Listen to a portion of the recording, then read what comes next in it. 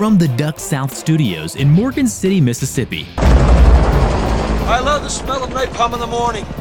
I want to punch you in the face so bad right now. This is the On the X podcast, powered by DuckSouth.com. I didn't get a harumph out of that guy. Give the governor a harumph. What we've got here is failure to communicate. Today's episode is brought to you by Advantage Multi from Bayer. Advantage Multi is veterinarians' #1 choice in the prevention of heartworms, fleas, roundworms, hookworms, and whipworms. Treats and controls sarcoptic mange. Make sure your dog is protected by using Advantage Multi. I said what I said, and I'll stand by it to the death. Ladies and gentlemen, can I please have your attention? And now, here are your hosts, J. Paul Jackson.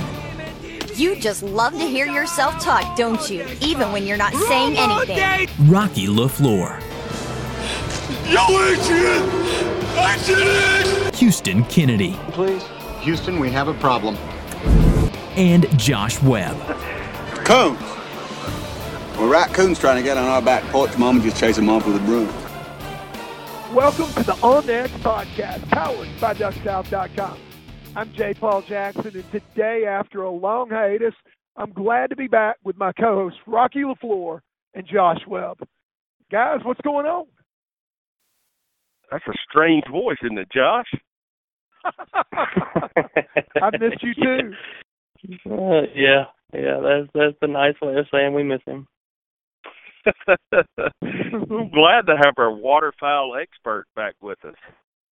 Yeah, well, all you turkeys have been talking turkey and left me kind of in the dark. And I will have you know, Rocky LaFleur, I actually went out one day last week scouting. I wasn't able to hunt Saturday morning, but I went back out yesterday afternoon.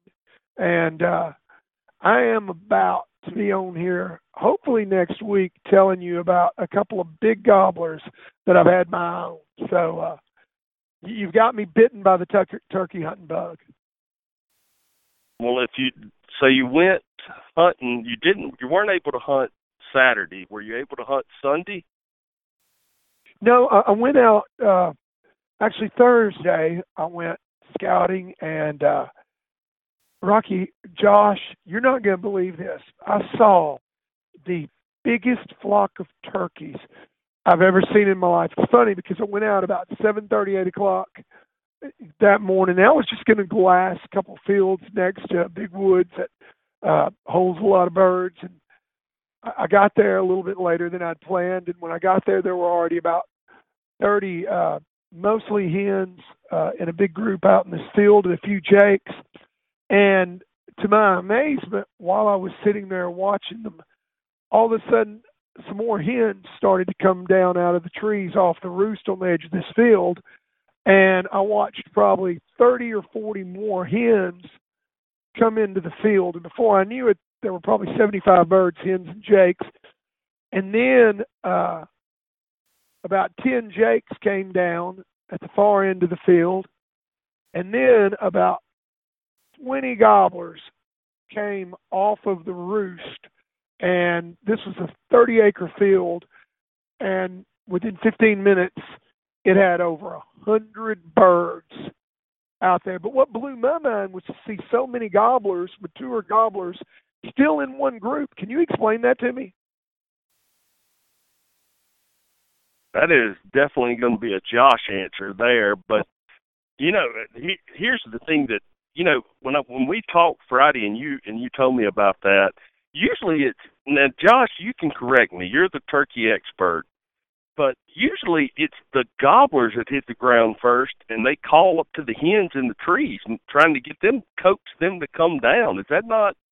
And it kind of blew my mind when J. Paul told me that the hens were the first on the ground. Nah, I've seen gobblers be the last one on the ground. I don't actually know. Truly, more times than a hen. Case in point, Saturday morning. We were set up really in between two different turkeys gobbling, and the one that was closest to us, he wasn't really. We were almost too close. But anyway, we weren't 125 yards from him on the limb, and after he answered me twice, I shut up. We were right where we need to be. But anyway, long story short, he stayed up in the tree gobbling. Hen, evidently we walked right under her coming in. She was a couple of 100 yards behind us, but she flew straight down, came straight to him. He flew down with her, and they both walked up there together. And I've seen that happen a bunch. I mean, I've seen it happen both ways. I killed a turkey last year before last, that his hens flew to me. They actually flew to me, and they flew all the way across the little bottom and lit in the tree that I was sitting next to, in the tree next to me, and he flew down and walked up the road to me. I've seen it happen both ways. I don't think it happens more one way or the other. I was always taught the gobbler is going to be the last one down, and I probably see it that way more often. But I don't know. The more you deal with turkeys, the more you see. I'm gonna say it's pretty well 50-50 in my life of seeing hens fly down and go to a gobbler and vice versa. Yeah, and I don't know which birds were first. I know the big gobblers were last, but when I got there were already, like I said earlier, a few jakes. It didn't look like any big mature birds, nothing with, 9, 10, 11-inch beards. But there were a few jakes out into the field with the hens when I first started glassing it. So I don't know who was first off the roost, but I do know this. There was more than a dozen big gobblers that I watched come down very last. And they hit the ground, and, I expected them to immediately start strutting or, try, but they really did. I mean, they hit the ground, and they just started to feed, and, They're still acting like they're in a wintertime pattern, which I'm getting that a lot from people up that way in Kentucky and everything else. That's what everybody's seeing for the most part. The turkeys that were killed over the weekend in Tennessee were bunched up with other gobblers or bunched up with big bunches of hens, and just happened at the right place at the right time, and people killed them. I don't know that I heard anybody say that they killed a gobbler that was by himself in Tennessee this weekend, which that's normal. I mean, it's normal. It's a normal year.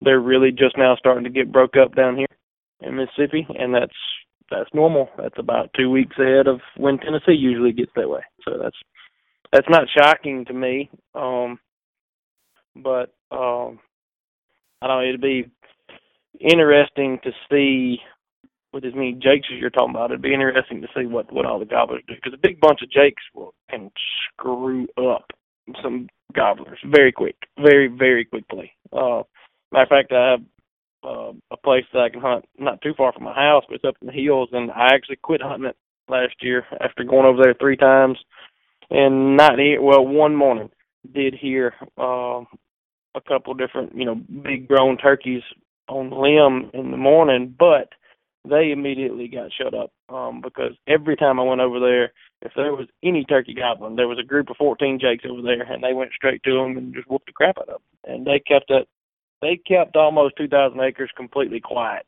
of big turkeys gobbling and being very active last year. I think the next to last week of season, I finally got on a grown turkey that was willing enough to gobble more than 2 or 3 times. I mean, it was just jakes. Well, I mean, and I'm not saying it takes that big a group. I've seen 2 jakes and 3 jakes together completely run off a big mature gobbler. They'll do it. So it'll be interesting to see how that plays out on that place you're talking about, J. Paul, because we do have a lot of jakes. I mean, that's a good problem to have. Don't get me wrong. It's a good problem to have.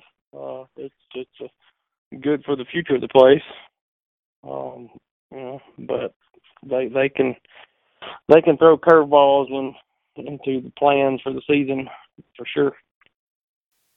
Well, this is a new place. I just acquired permission this year on it and got on it, and it's got a lot of birds. Went back yesterday afternoon to put a group to bed, and had about 30 hens. Again, big old group of hens that actually, again, came up on. But in this case, they were actually headed back to the woods, and they went up onto the roost, and there were 4 gobblers that I saw, and I thought, well, all right, I'll go back tomorrow morning. And then when I got home, I got a call from a client saying he wanted to come see his dog this morning and train with me. So I had to do something to pay the bills this morning. So dang it, I didn't get to go again. But it looks like the weather's looking pretty good. I hope by next week, Rocky, I've got a big one on the ground. May have to have you and Josh come help me. It's been a long time since I've done this. And, you know, spent a lot of time in the woods turkey hunting.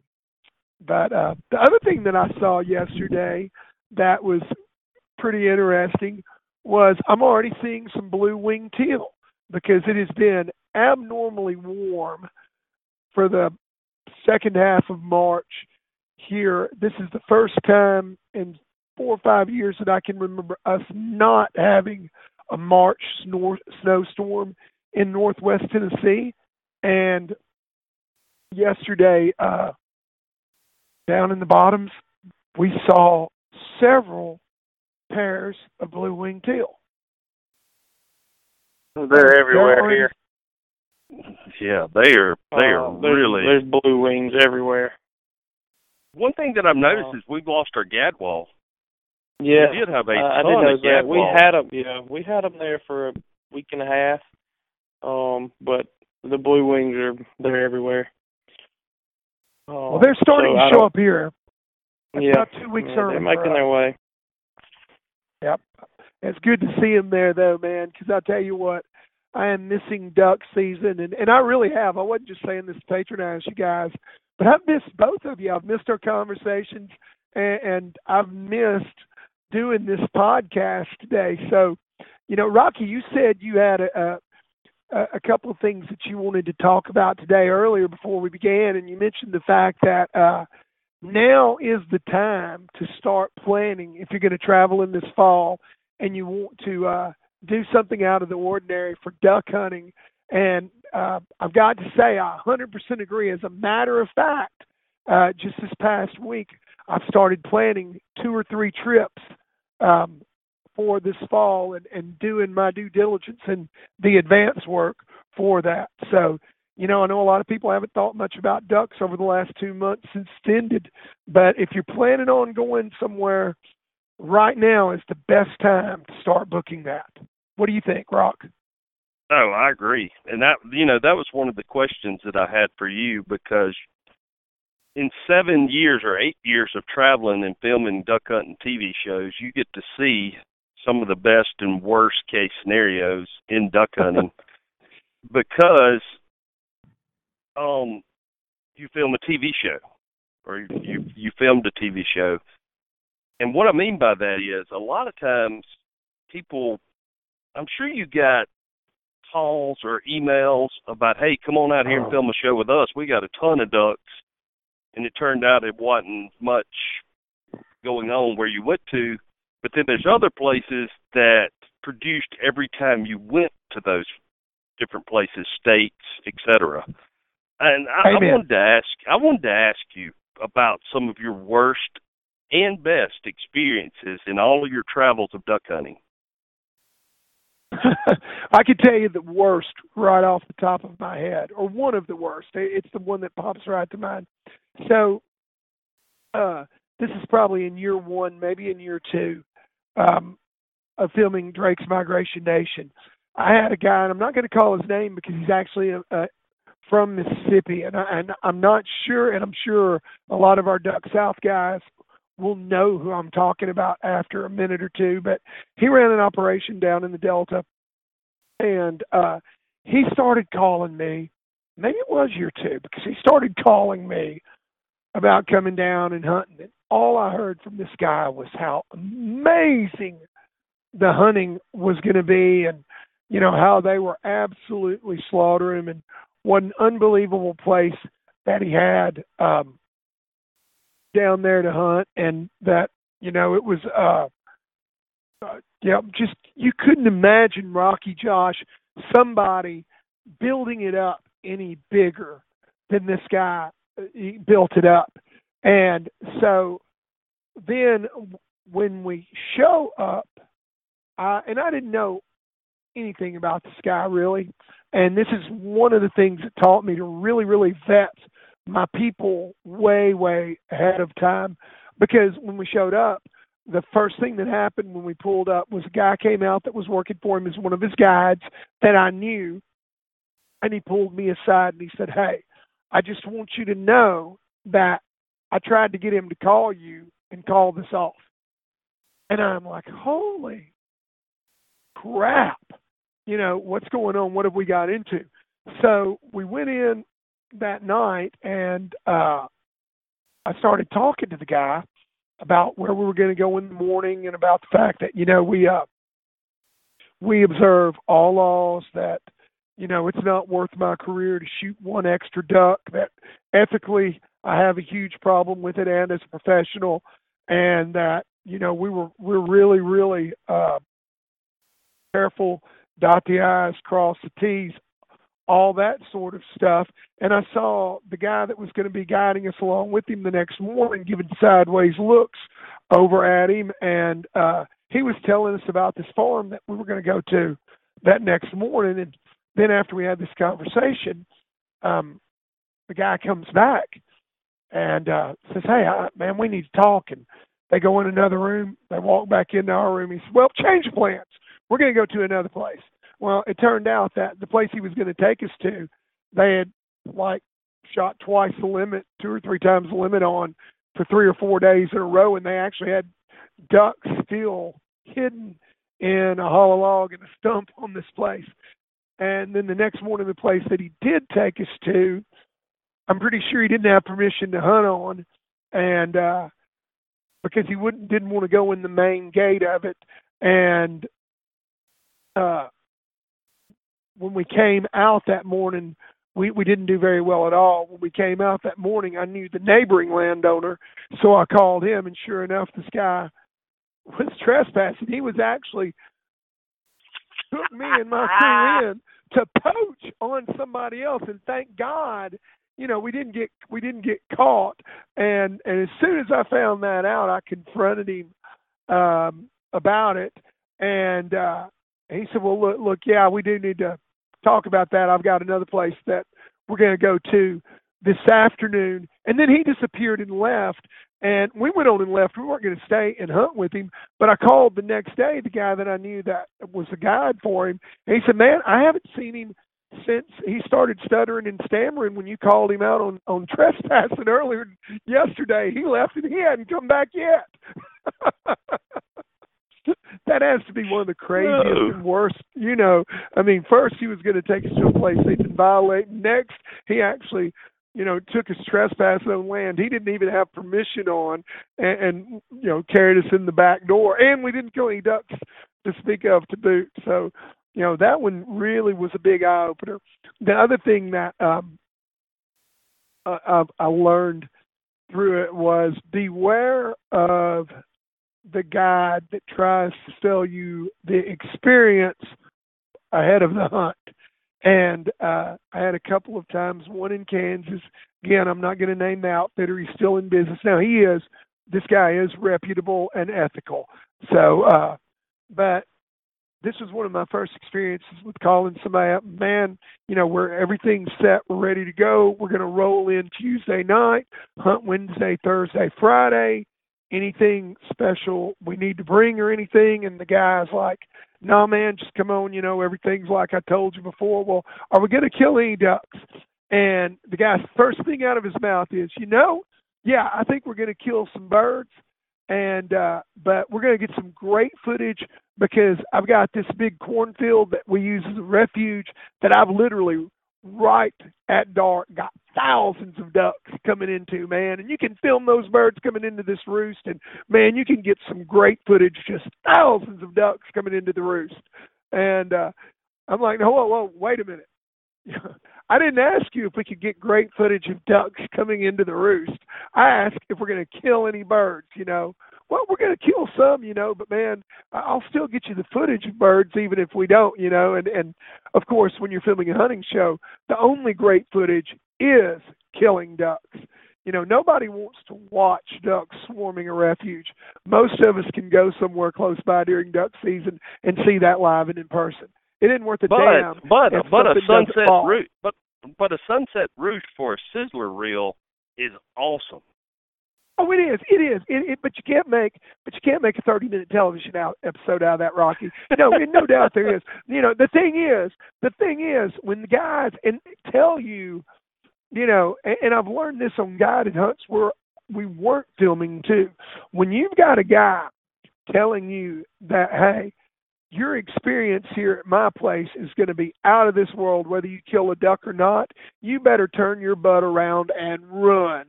Because what he's telling you is, you know what, we're probably not going to do very good hunting, but I'm going to try to make it up to you in other ways. So, that always was a red flag for me. And luckily I didn't have many just horrible experiences while we were filming and while we were out hunting. I learned the first year how to vet them. Where are some places that consistently produced for you as a TV show? Where, people planning to hunt now, where is somewhere, I don't care if you say the guide service by name, but, what are some places that you had some exceptional hunts that every time you went there, it was good to above average? Oklahoma. And I've got to call the guide's name because we've had him on the show, but he's put me on a good hunt on a half a dozen occasions. I've never had a bad one. As a matter of fact, the worst hunt that I ever had was awfully damn good with Brad Allbeck of Allbeck Adventures. And Brad consistently put us on birds. Was just one of those things that if I needed a slammer, I could call Brad, and I knew I was going to get it. And there are a couple of other really good, reputable guide services also out in western Oklahoma that have good reputations, and it's an area that produces extraordinarily consistently. Very impressed. Another place that always produced was down around Louisiana Delta Plantation, Honey Break, Catahoula Lake, depending on what you wanted. If you want to kill a canvasback, Catahoula. And there are 2 or 3 good guide services as well as the guys at Honey Break down there, and Full Strap and Stringer, some other guys, but had really good experiences most of the time in that part of Louisiana with the guys from Honey Break. I don't think that Drew Keith and his staff ever put me on a bad hunt. Well, I'm going to name one while we're on the subject. And, we hadn't brought it up in this podcast, but Kent Outdoors and Mr. J.J. Kent, I don't know if the listeners that are listening to this know, but J.J. passed away back in February, into January. He had a surgery, heart surgery, and he had complications from that surgery. And we lost JJ. And, man, I'm going to tell you something. This past winter when we were doing that migration report, I had a lot of great conversations with JJ. And I know you had a lot of great hunts with JJ at Kent Outdoors. And, the thing that's so sad about that passing, besides the fact that we lost a great guy and we lost a great member of our community, JJ was one of the, you bring up good hunts. I never had a bad hunt with JJ. And the reason I never had a bad hunt with JJ is because if it wasn't good, he would tell you in a heartbeat, this is the way it's going to be. And, if you want to still come on. But I'm not going to lie to you and tell you that it's going to be awesome when it's not. And I always respected that about that man. And I didn't mean to interrupt you, but I just had to get that in there. He was a guy that, you always had a great hunt because when conditions weren't right, he owned up to it and let you know. Man, it looks like, before I get into this, but it looks like Kent Outdoors is going to continue on with, now that JJ's gone. Looks like some of his guides are going to take over the business and continue on with Ken Outdoors. But, you know, in talking with JJ when we were doing this migration report back during the wintertime, the knowledge that guy possessed about the science of duck hunting, and just, I'm not going to say that he had more knowledge. Yeah, I will. Dude, he was unbelievable in talking to him about duck hunting and patterns of ducks, what they were doing in this type of situation. And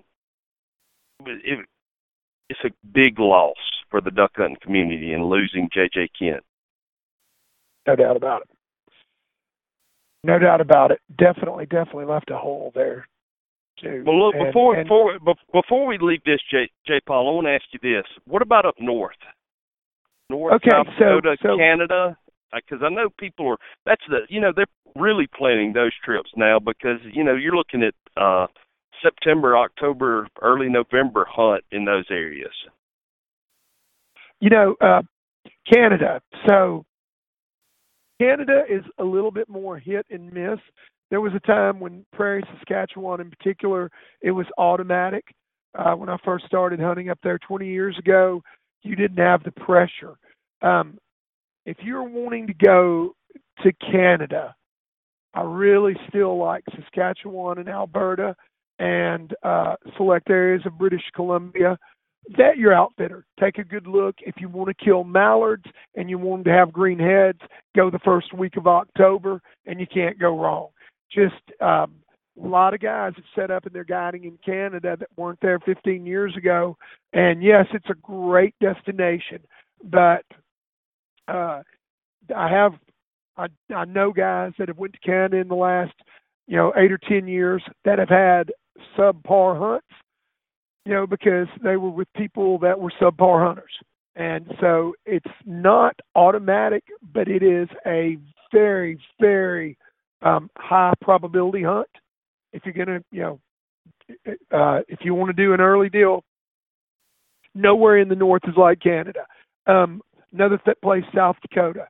South Dakota more so than North Dakota because hunting pressure in North Dakota is really, really growing. In South Dakota, it's not nearly as bad because if you're a non-resident, as you and I both know because we've done it, Rocky, you've got to draw for your license. So put in for it. There aren't a lot of outfitters in South Dakota for that reason. Obviously, we've had Matt Shower, Northern Skies. You and I have had great hunts with him, but there are other good ones all around eastern South Dakota. Another slam J. dunk. Paul, before you leave South Dakota, I can't remember, the application deadline for South Dakota July. Is in May. Okay, July. I thought it was in June. I think it's in July. I think it's late June or early July. Take a look. South Dakota Game and Fish has an excellent website. Tells you everything you need to know about the deadlines. There are various areas.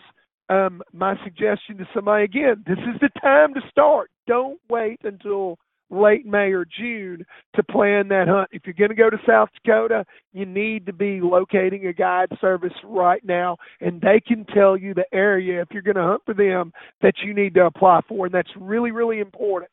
So start seeking out your guide service, particularly for duck hunting in South Dakota today, where you know the areas you're going to put in.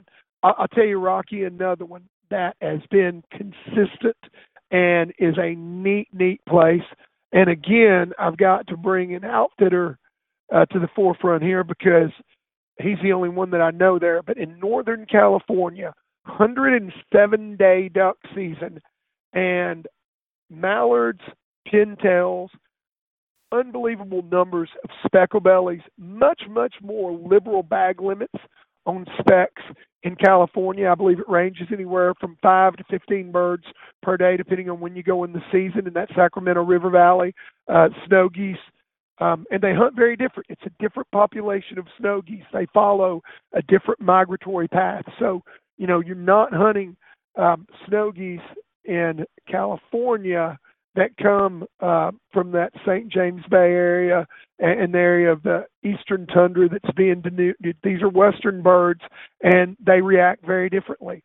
Feisty Fish Outfitters, Scott Feist, this guy kills ducks and geese pretty much from mid-November all the way through the end of it in January. 1st of November can be really good.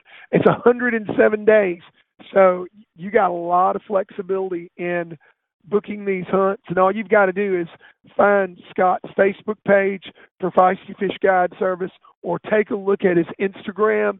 And what's really impressive about Scott is, because he's such a social media guru, he does a great job testifying for his business, because you can see consistently every day new pictures where they're killing ducks and geese. This isn't somebody that's, just recycling pictures from 3 or 4 glory days during the season to make it look like he's kicking ass. This is a guy that you could take a look at doing it day in and day out. And so few people from our area of the country, Josh and Rocky, know how good the hunting is in Northern California. Same thing is true for Colorado. Really, really love Colorado. Well-kept secret. It's pretty good outfitters in that Fort Collins area around Colorado and up around Greeley and Sterling and in those areas. Really, really like Colorado. Platte River of Nebraska, another neat place. I've never been there and hunted, but know some guys that consistently kill ducks in both New York State and New Jersey. And you want to look at some exotic places, that's a really, really good place to consider. And then finally, Outer Banks of North Carolina, some really, really good hunting over there in the Outer Banks. Very, very different. Virginia, North Carolina. I'm trying to think of the name of the guide that we know that is the most consistent one. It just doesn't come to mind.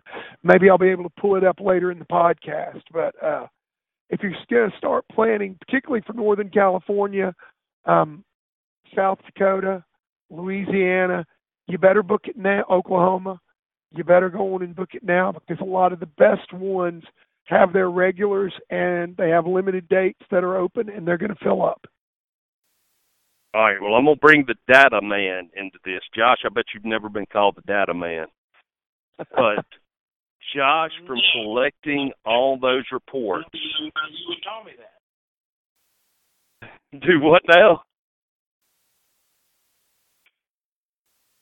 I think we lost Josh, Rocky. Hang on. Sorry, my phone was cutting out. I said, I don't even know why you would call me that. I'm going to call you the data man because you thought that you would never have to say these names again, but you collected all this data and put it together for everybody that listens to the On the X podcast and is a member of Duck South. But you put all this together last year. Josh, I'm going to ask you, from going through a whole duck season last year, because unless the weather is crazy next year or this coming duck season, and you just knew that you were going to have an average winter like we had last year, from all that data, where would you tell people to go to start planning their trip to go to? Because we can't go to the Pacific Flyway, the Eastern Flyway, but the Central Flyway and the Mississippi Flyway, where would you tell them to go to? I'd tell everybody the same exact thing. I got a call Friday about lunch from a guy, a good friend of mine. I know he'll be listening to this, and he called and asked me that. He said, "Man, I'm looking, somewhere to go. I'm trying to get ready to plan some trips." And as soon as I said it, he said, "What?" I said, "Yeah, I'm serious." And the first thing out of my mouth was Oklahoma, Brad Allbeck. And he said, "Are you serious?" I said, "Yeah. And if you're going to book it, you better book it now. And I'm not trying to push you, over the top towards somebody directly, whatever. I'm being serious." Oklahoma, Kansas, North Texas, that's where I would go. And I know guys that are getting out of leases in Arkansas because they're just fed up with multiple things. And they are currently leasing ground in that area of the Central Flyway. and others are looking for ground bear. It's still not that bad of a drive, and the possibilities are endless out there for people who know and care anything about duck and goose hunting. But I'm serious. We had a long talk about it the other day, and and he's not the only. He's not the first person I've told that. But if I was looking, if somebody told me I had to book a trip, or let's book a trip, it's Oklahoma, Kansas. We made some good friends through Jed Lamb and the guys, some mutual friends of his. It's called the Kansas Hurt Locker. They have an awesome operation. There's multiple. There's no shortage of guys in Kansas, Oklahoma, but that's where I'm going. Without a doubt. With no second guessing anything. Yeah, well, it's just so good out there. And the thing is, the way that farming operations are changing out there with all this irrigation and stuff, from what I understand, peanut farming is expanding out in western Oklahoma, and those peanuts draw both ducks and the lesser Canada geese. It's a neat area, and I know there are guys that listen to this out there that are going, "Shut the heck up!" Yeah, I know. I'm not trying to pull away any attention from like the guys in South Texas or even the guys in Venice, because there's phenomenal hunting there. But that's two completely different types of hunting too. If you're going to Venice, your chance of killing your 6 ducks and them being 6 different species are really high. That's fun. That's a fun hunt. You can also couple in an afternoon or two of fishing, that's a ton of fun. And that I'm not trying to turn any attention away from that area. Same thing with South Texas. But if you want to see what bird numbers in the Mississippi and Arkansas Delta looked like 20 years ago, then go to Kansas and Oklahoma today. And I'll tell you another neat place. And dang it, it's just hard to find an outfitter out there.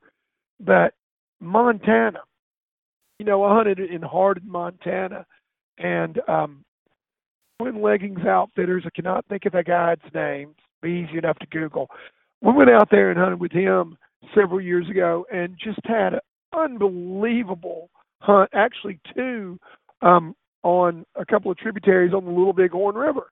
And it was unreal. Unfortunately, the guy that we were out there hunting with, the guide, he was a wonderful guy at a wonderful lodge.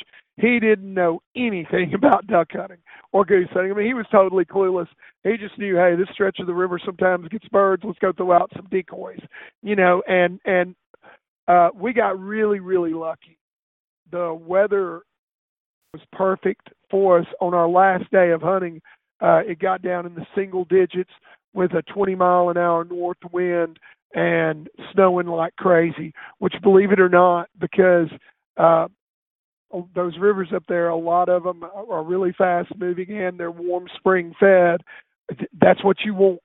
Those birds are coming to that open water and coming to that food, and we just smashed them. But, for me, people ask all the time, where's the coolest place that you've ever hunted? And I can't nail down just one. I spent 3 of the best days of my entire life hunting out of layout blinds and cornfields with you in South Dakota a few years ago, Rocky, and that was just an unbelievable hunt. But was it the best? What's the best? For me, something different a lot of the times really is what stands out. And Montana, if you can find the right guy, if you want to do something neat, Montana is definitely one of those destinations that I would be looking at. What's funny is over the next couple of years, now that I'm not doing TV, one of my goals is to kind of revisit some of the places that I did with the television crew with me, just doing it for fun. And all those places that I named are places that in the next 2 years I'm planning on heading back to. Colorado, Montana, definitely going to Oklahoma this year to hunt with Brad, and to Northern California to hunt with Scott. I'll probably find my way down into Louisiana. northwest Missouri. It's great hunting up there, and that northern zone is earlier in the year, provides a really neat opportunity earlier in the year than what we get here in the South. So, if you want to start planning, these guys book up, start calling them now. And well, look, look, we got a couple of things left, and I know you guys have got to get off this podcast pretty quickly, but one of the things I wanted to ask you, J. Paul, before we leave duck hunting is about the new hardcore decoy. The commercial that's going around on social media, and before you do just a unscripted hardcore commercial, I'd rather talk about this than do that. The new decoy that they're about to release, they had a video going around on Facebook with the guy stepping on it. Can you tell us, a little bit about tell you all about it.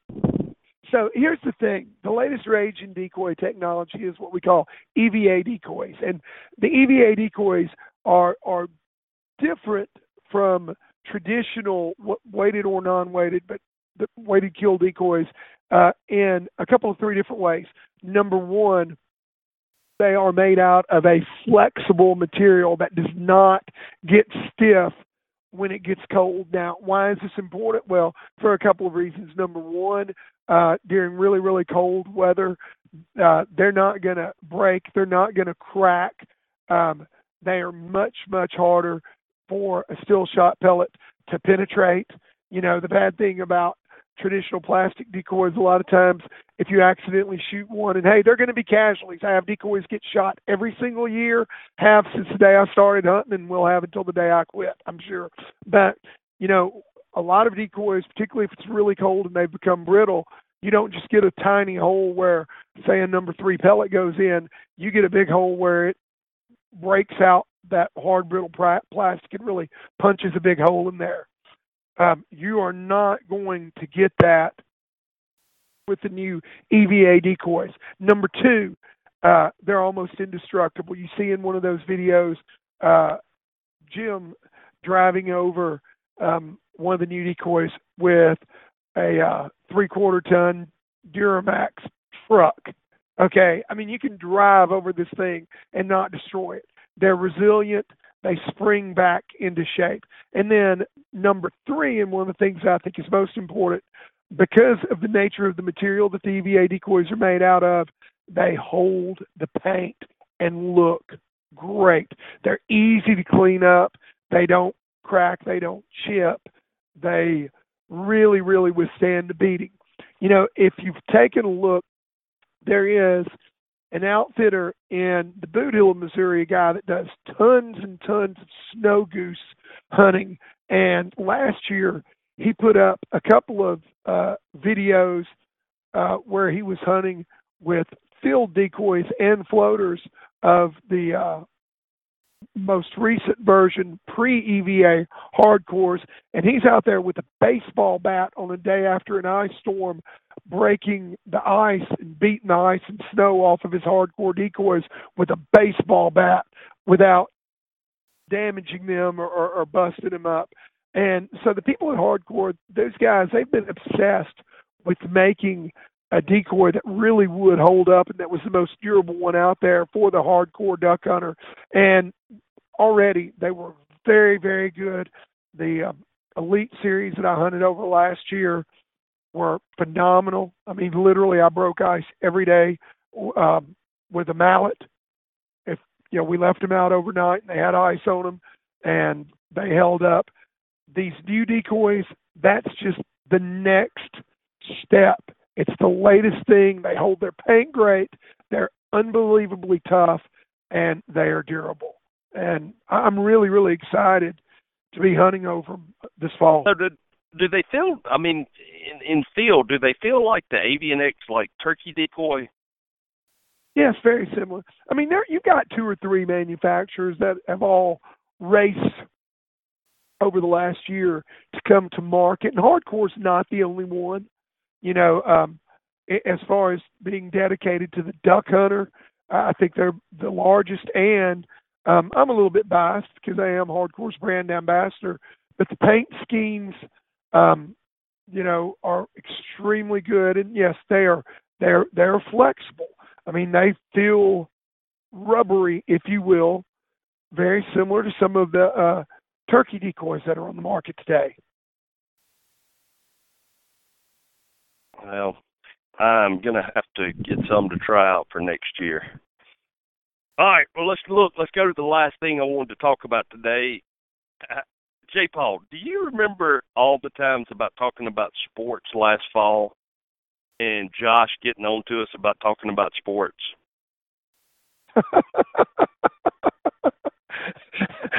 Yes, unless it was Mississippi State football, he just didn't want to talk about sports at all. He won't even talk about Mississippi State football. And I know he doesn't want to talk about that basketball game last night. Where did you go to yesterday, buddy? Tell us a little bit about that trip out there and how it all came about. We had a great time, thank you very much. And if Ole Miss goes to the World Series in baseball, if it's within a reasonable drive and not going to cost an arm and a leg, we're going to go to that too. Look, I was pulling for them. I really do. I go to games really from both schools about equally. We go to Ole Miss football games, we go to state football games. I haven't been to many either one of those basketball games in a long time. I used to go to a lot of Ole Miss basketball games, and go to a lot of state baseball games. But anyway, the other night we were obviously, like everybody else, watching the Mississippi State girls play and really debated on that game. Going out there, I mean, Dallas is not but 6.5 hours from my house, and it's an easy drive anyway. And what a game that was! Yeah, I know that was the thing. I mean, that was unbelievable. And there were very, very few UConn people left around the Dallas area when we got there yesterday. There were some, but I know a lot of people who got their ticket for yesterday's game from UConn people that were leaving, and were selling them for face value in Dallas as they walked out, because they obviously bought their tickets for the whole weekend, and after they realized they weren't going to stay the whole weekend, they were. I know people that were actually got some from some UConn fans, 2 for the price of 1, because they were just ready to get on the plane and go back home. They weren't planning on staying.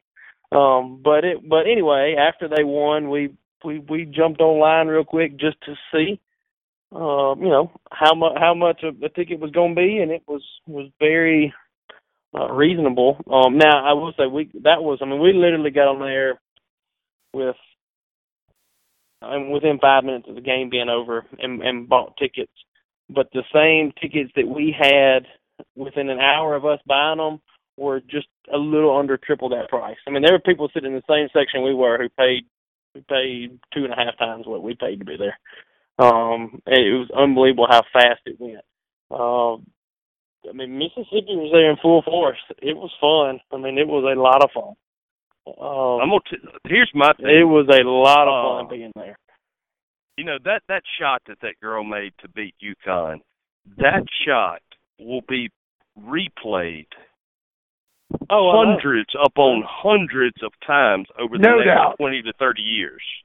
Yeah, it was unbelievable. I know people that were there at that game, and they were just what the Mississippi State fans that were at that game said it was unbelievable in that gym that night, because of there were people with any and every kind of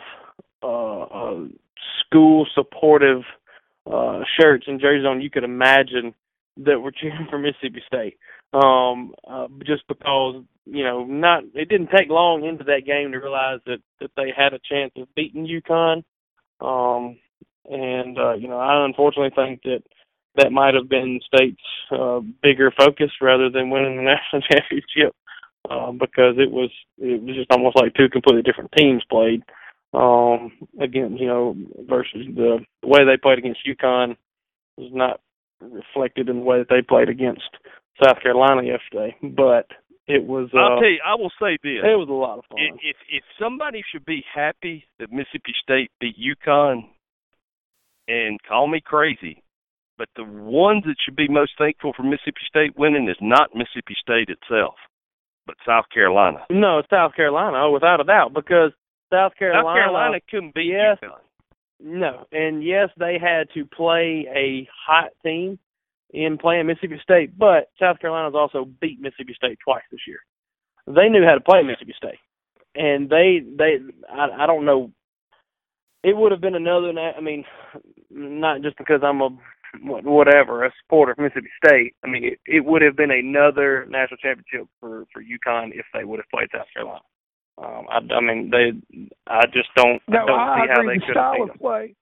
Yeah, the style of play. And, guys, for me, the greatest thing about it was an all-SEC final. And yeah, because, exactly. And I know we've got, guys that follow us and listen to us up in the north and out west that get sick of hearing the three of us talk about the SEC. And I apologize in advance to those guys and don't want to offend them because great ball is, played all over the nation. We saw this year that the SEC certainly wasn't as dominant as we have been in the past in football, and a lot more parity in college football there, but in college basketball, with the exception of Kentucky and Florida, men's game is almost non-existent. But outside of there, football, women's basketball,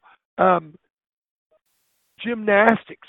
Last year, because I've got a niece that's into dance and gymnastics, I started watching, and it amazed me to see how, all of these SEC schools have ranked programs in gymnastics. And if you take a look at women's college softball, which I'm fixing to leave and go watch my daughter play a high school game tonight, I'm a huge fan of the women's college softball game. And we have 11 or 12 teams from the SEC that have been in the top 25 in rankings this season. And 10, I think, it'll be interesting to see what tomorrow's poll has, because I think Ole Miss is probably, or Arkansas is probably going to drop out, but Mizzou's probably going to come back in.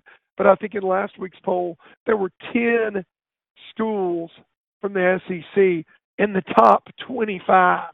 I mean, that's 40% of the top baseball. 25. Yeah, and baseball. Oh my God! You're gonna have 4 SEC teams in the College World Series, and the only reason you wouldn't have more is they set up the regionals where they knock each other out. Yep. And same thing's true, with college softball. So to see women's basketball for so many years, Tennessee was so dominant, and I hate to see that women's basketball at UT, being a Tennessean, isn't what it once was. But it's nice to see, but it's going to come back, I assure you. It's really good to see, that.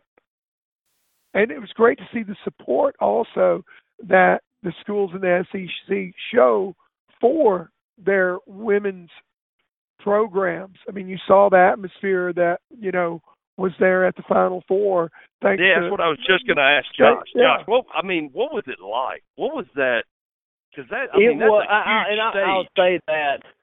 Yes, there were a lot more Mississippi State fans there versus South Carolina fans there. But to me, that had to do with just the ease of travel. I mean, look, there was so many people on the road headed over there. Yesterday was unbelievable. But the thing that you kept hearing, the thing that there were posters of, the thing that there were T-shirts of, was the simple fact is, look, the SEC did it again. It wasn't that we're going to beat you. It was the SEC's, here again. And even I guess that was, I don't know, was the whole halftime show televised? I don't know if it was.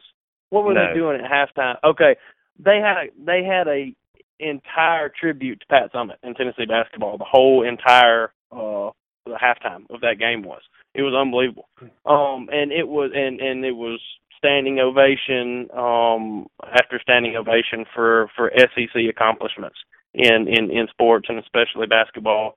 And I mean, it was halftime was 20 minutes, and 15 of it was Pat Summitt and Tennessee basketball.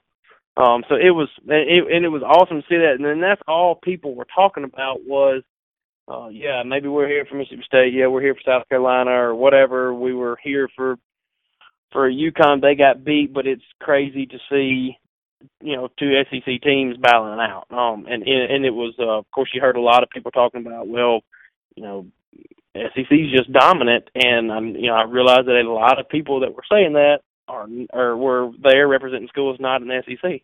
So it was really cool to see that. The atmosphere was awesome. I mean, it was intense the whole time. And that was another big reason we really wanted to go, was just to be in that type of atmosphere. I love being in that type of atmosphere. It was a lot of fun, and that arena was. I mean, yes, it's big, holds I don't know how many thousands of people, but is that Dallas Mavericks arena? Yeah, is that where they play? Yeah. The American Airlines Arena is where the Mavericks play, but there was literally not a bad seat in the house. You really didn't even need the jumbotron in there. I mean, you can everything is there, and you're close and you're engaged the whole time. It was a lot, you know, looking like where the men are playing tonight. You know, they play the national championship tonight. You know, they're playing in a football stadium. Yes, they have to accommodate a bigger crowd, whatever, but I would not like that because, you know, the basketball court, if you pay attention tonight, is in the middle of a football field. And so you've got people sitting, golly, there'll be people feeling like they're sitting a half mile away. I mean, there'll be thousands of people there tonight who will be inside of that arena, but they'll only be able to watch it on that jumbotron, and so it's not that engaging. You know, it can't be that much fun. I mean, I'm sure it's fun, but I really hate that I didn't go watch any of the Sweet 16 in Memphis. We were talking about that last night at supper. I wish I would have gone because that atmosphere, and because it was you know, I won't say close quarters, but I don't know, just more involved in what's going on. So it was a lot of fun. I mean, I would, you know, that's what we were talking about last night. Just going ahead and getting tickets every year, regardless of who's playing, as long as it's a reasonable travel, because it's just fun to go. It's just fun to be there. Yeah, and I'll tell you what, if you want to check out something too, really, really fun, go to Mississippi State, Ole Miss, Mizzou, Auburn, Alabama, any of those, Arkansas now. Check out a women's college softball game. I know absolutely. Ole Miss, man, the new facilities, both Ole Miss and Mizzou's, is brand new. I think Ole Miss is in their second or third year. Yeah, it's a few years old, but it's unbelievable. Yeah, it's unbelievable. Of course, my sister plays college softball, and it's you know, and Ole Miss lets them stop through when they're on road games. They let my sister's team stop through and take batting practice and stuff because they're traveling once or twice a week, and that place is unbelievable. And the thing about it is, I know at Ole Miss, like Sunday afternoon games are free for anybody to go, and you go, and it's just it's unbelievable. It's a ton of fun. I know a lot of people are like, softball, whatever. No, man, you got to try it. Softball so in general is intense. I don't know how there's any girl playing fast pitch softball at really and truly at any level who's playing the infield, and if they're not wearing a mask, I don't know why they're not wearing a mask, because it's intense. And I mean, I've always enjoyed watching my sister play, and of course my mom's played and coached most all her life. Now my sister plays collegiately, so I love it. I've always been a big fan of it. Well, and let me tell you, you just brought up a point, and I've got to go, and I know you do, Josh, but I want to say something on a personal level here also. In Saturday's softball game that was nationally televised on the SEC network between Mizzou and number 9 Alabama, a young lady, second baseman for the University of Alabama, Demi Turner from Huntsville, Texas, a real standout at the University of Alabama in softball, in a freak accident, took a shot from her shortstop who was throwing the ball to try to throw a girl out where she just fielded it at first at point-blank range, nailed Miss Turner right in the right orbital area of her eye. And no information. This is Monday, and we still don't have any extensive information on Demi's injuries. It was to her face, appeared to be to her right eye. It was very horrific. SEC Network didn't replay it. We were actually watching it on satellite, so we were able to rewind it, and all you had to see it was once and realize that she probably has sustained a super serious injury to her right eye. She's right-handed. I can only assume she's right eye dominant.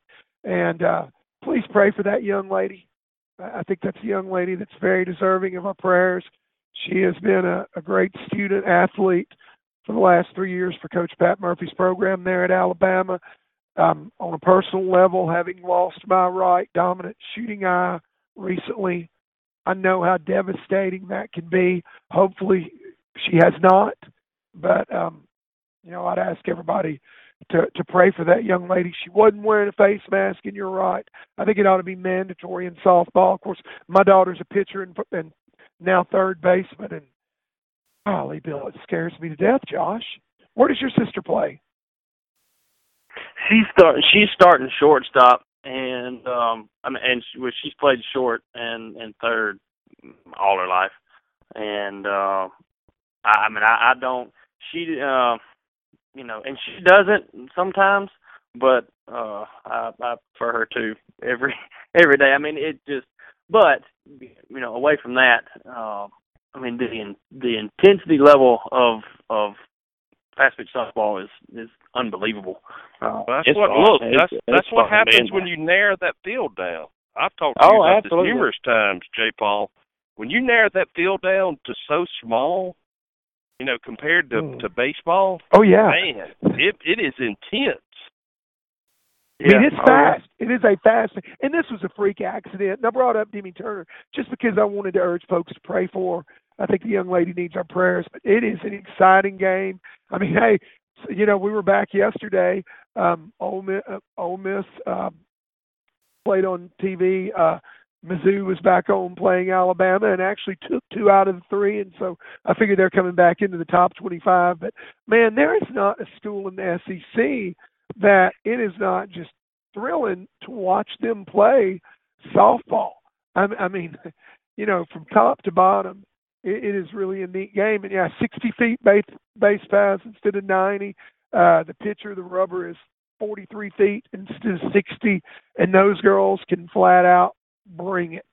I mean, it is, reaction times are unbelievable. And the level of athleticism from these girls, is amazing. To me now, professional baseball is just, unless we're in the playoffs, it's just boring as heck. I still like college baseball. It's a little bit faster paced. But if you really want to see something exciting, check out girls softball game in the SEC. Well, guys, we've covered a whole broad range of things here. But, man, I've enjoyed talking, enjoyed being back. I've got 2 things I want you guys to think about for next week, because we're going to circle back around for our listeners. We've had a lot of people wanting us to go back to duck hunting a little bit. So 2 things that I want to talk about with you guys next week. Number 1, there was a big firestorm about 3 weeks or so ago on social media, particularly Instagram, concerning the cover story in the most recent Delta Waterfowl magazine. And I'm not going to talk about it today. You guys, if you're not familiar with it, you just need to check it out. The cover story was about the decline in the popularity of duck hunting. And when they shared that on Instagram in particular, wow, some of the comments, and the reaction was very, very strong. Take a look at it and make your own decision yourself. Number 2 thing I want us to talk about, and Rocky, you just sold your lodge, about a growing trend in guided hunting, going away from paying by the day to paying by the trip. And I want to talk to you guys about your thoughts on that.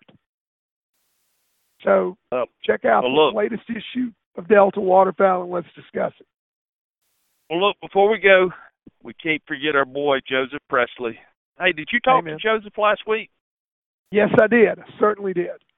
And Joseph and he is willing to help. He was telling me about a couple of unbelievable properties. And he actually helped me with a property for a client of mine here in Tennessee that didn't have anything to do with the commission for Joseph, which was pretty impressive that the guy, he really does want to, he just likes putting people on the X with the kind of property that they're looking for.